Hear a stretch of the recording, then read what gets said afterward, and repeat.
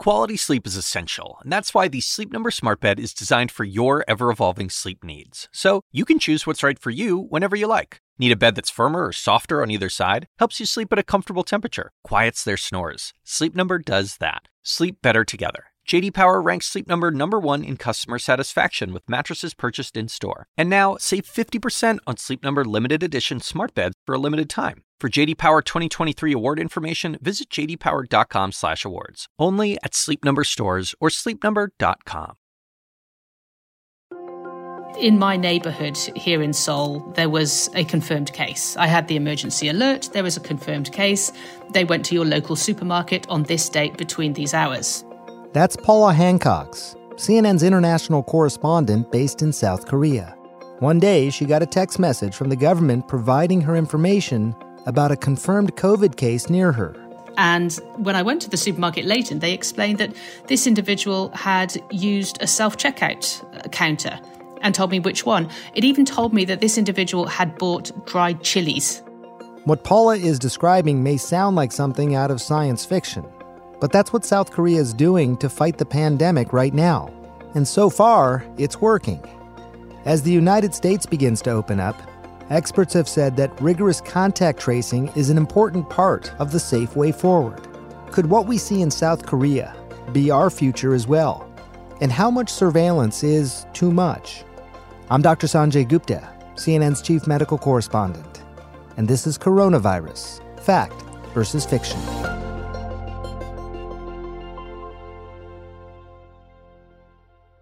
The COVID-19 pandemic is changing our lives in so many ways. And what's going to happen in the future is still unclear. Are we going to have to download apps? Will those under quarantine have to wear wristbands? Will we be scanned for fevers every time we step into an office or a restaurant? I've been hearing all sorts of questions like these. So I wanted to speak with Jennifer Nuzzo. She's an epidemiologist at the Johns Hopkins Center for Health Security.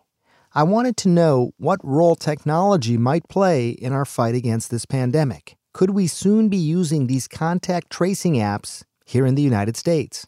I think it's inevitable, and in fact, it's actually already happening, that public health agencies are going to use apps to help them conduct contact tracing. Whether these apps fundamentally change how contact tracing is done remains to be seen. I personally would be a little bit worried if we used apps instead of people. It's not clear to me that we would get better data that way. The question is, how are we going to use it? And what features of the technology are we going to use? It's one thing to use it to keep track of data and to help you analyze data. It's another thing to use it to figure out exactly where someone's been over the last 14 days. And I think there are some important operational questions that need to be answered about those approaches, as well as some potential legal and ethical questions. We do use contact tracing in this country for other diseases. A lot of people are hearing this term for the first time. But with foodborne illnesses and things like that, that already happens, right? Yeah, it's a traditional tool of public health. For instance, in tuberculosis outbreaks, measles outbreaks, and there is, case investigations that happen with foodborne outbreaks too. I would say the frequency with which it's used has probably decreased in recent years purely due to resources. It's incredibly resource intensive to do contact tracing. As public health departments over recent years have suffered budget cuts and declining resources, their abilities to do contact tracing has declined. And that's, I think, one of the unfortunate kind of preparedness erosions that we've seen over time that we're now in the midst of a pandemic trying to make up for by hiring possibly hundreds of thousands of new contact tracers. When you think about the app-based technologies again and merging that with some of these human contact tracers to help supplement that sort of work, can you give some idea of what life would look like then? So there are a few different approaches. There's one method where the phone tracks your movement. It pings off of cell towers and it knows where you've been, and authorities potentially could take advantage of the ability of your phone to say where you've been to, once you become a case, potentially look back at where you've been for the last 14 days and then use that to identify places where you may have exposed people, to try to get in touch with people who may have also been at that same place. There are other approaches where you use the phone's ability to kind of tell who you've been near and to try to find people that you may have exposed that way. That's seen as slightly less invasive because it's more about identifying who's been near you rather than exactly determining where you've been. Typically in the US, when we do contact tracing, it starts with an interview where you ask the patient, basically remember all of the places they've been. When you're talking about 14 days, though, it can be tough for people to remember exactly. And so sometimes you have to use other methods to maybe fill in the gaps. For instance, for foodborne outbreaks, we'd try to figure out where you spent money over the last 14 days as a proxy for where you may have been. But we haven't yet in the US seen widespread use of the cell phone-based technologies, the location services or the more Bluetooth ones that tell you who you've been near. And I think there has been some interest in potentially using these technologies, but in my view, these are the ones that have some questions around them in terms of public acceptability and what the limitations for their use are. So what does this mean for all of us? Are we moving toward a Big Brother surveillance state? Government officials are now calling upon Silicon Valley's tech leaders to try and help. We need to view this as an information problem where we need to come up with estimates for where the disease is. And when we can find hotspots, put them out. Eric Schmidt used to be the CEO of Google. Now he's leading up a 15-member commission to help guide New York toward using new technology in the wake of COVID-19. The Google-Apple collaboration preserves your privacy, but it's completely voluntary. Apple and Google are collaborating to develop software that would enable Bluetooth-based tracking on their devices. If users opt in, this data would be shared with governments and public health authorities.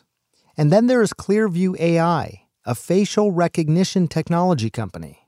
What we do is we have a database from day one of over 3 billion photos. We have a mobile app and a desktop app, and we also have the highest accuracy out there in the market. The company claims that they can scan public surveillance camera footage to identify people who might have been in contact with confirmed coronavirus patients.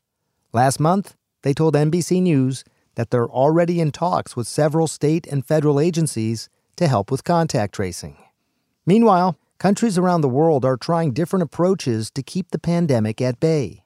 Some of them are using more extensive surveillance than others. China's reopening is happening under the watchful eye of big data and perhaps Big Brother. That's CNN international correspondent David Culver. He's been reporting from Shanghai and Wuhan throughout this pandemic. Local governments tracking the movements of hundreds of millions. We noticed the start of this effort back in mid-February, arriving in Shanghai from Beijing. Each arriving passenger required to write down health and travel history and register for your personal QR or barcode. Walking into a restaurant, hotel, shopping mall, you're expected to show it. Here in Shanghai, shop owners and hotel managers have told us a green means you're clear to go in. Yellow or red suggests you've been in an area with high exposure to the virus, and it could mean quarantine. Another country to note, South Korea, which has been applauded for how well it handled the pandemic, thanks to its thorough testing and contact tracing process. Here again is Paula Hancox, CNN's international correspondent in South Korea. They have a special team within the health ministry. And they're effectively cyber detectives. They are the ones who are trying to track down every last person who could potentially have this virus. And I spoke to one of the men who was the cyber detective, and he said all they need is a mobile phone number of somebody who has tested positive. They need a credit card number, and they put that into their system. And within 10 to 20 minutes, they know exactly where that individual has been for about 2 weeks. They know which locations, they know how long they've spent there, and then they can use that information to then warn the rest of the country if they have been in that particular area. But as you might imagine, this system has raised some concerns about privacy rights. Recently, there was an outbreak at a nightclub district in Seoul. And local media revealed quite early on that some of these clubs were gay clubs. Now, this is after local authorities had already given out details of the 29-year-old man who they believe was the first to start spreading in this area. And that person's workplace and employer was then very quickly made aware that this man was homosexual. Now, you might not think that's too much of an issue, but there is homophobia here in South Korea. Could what's happening in South Korea also happen in the United States? there are real consequences to losing our privacy. So where do we draw the line? Privacy rights experts say that we should be wary of companies promising grand tech solutions. Almost immediately, what we saw was a number of companies crawling out of the woodwork, offering solutions for COVID-related problems based on snake oil science and sketchy data. That's Jennifer Granick, an attorney from the American Civil Liberties Union. Her work focuses on surveillance and cybersecurity. People are really uncomfortable putting an app on their phone that's designed by big companies or by the government that's going to track them and collect health information about them. The ACLU recently put out guidelines about how we can safely and effectively use technology in contact tracing while also minimizing our privacy risks. I think it's really important to design the technology in a secure and private way from the beginning. And that means that you collect as little data as possible and the user has control over it, that the user can delete their data, can delete the app, and that the information is used for the public health purpose. Some of us may feel like we have nothing to hide and so nothing to fear. But we have to remember that some people have a lot more at risk, and they should also be protected. In the United States, the people who are most afraid of tracking are spouses who have been abused and are fleeing domestic violence, immigrants who fear that their relatives are going to get arrested and deported, to Black and brown communities who are historically over-policed. And we need to make sure that the health response helps everybody and not just people who have a low sensitivity about their privacy. Ultimately, we need to really think carefully about the risks and benefits of using this sort of technology in our battle against COVID-19. I think Americans do have to be very careful that we're not building surveillance that isn't going to work, or that we're stuck with surveillance infrastructures that are going to haunt us after the crisis is over. In our race to beat the virus, it is tempting to put our hopes in technology that promises a quick and easy solution. But we also need to know that data about our lives will be protected, now, during this crisis, and after this is all over. We'll be back Monday. Thanks for listening.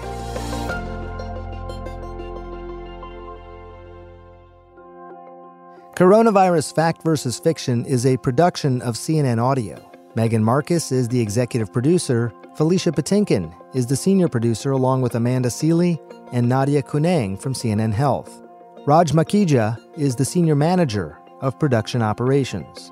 This week's episodes were produced by Ann Lagamayo, Evan Chung, Zach St. Louis, and Zoe Saunders. Our associate producers are Emily Liu, Aaron Mathewson, Madeline Thompson, and Rachel Cohn. Nathan Miller is our engineer, and David Toledo is the team's production assistant. Special thanks to the executive producer of CNN Health, Ben Tinker, as well as Ashley Lusk, Courtney Koop, and Daniel Cantor from CNN Audio.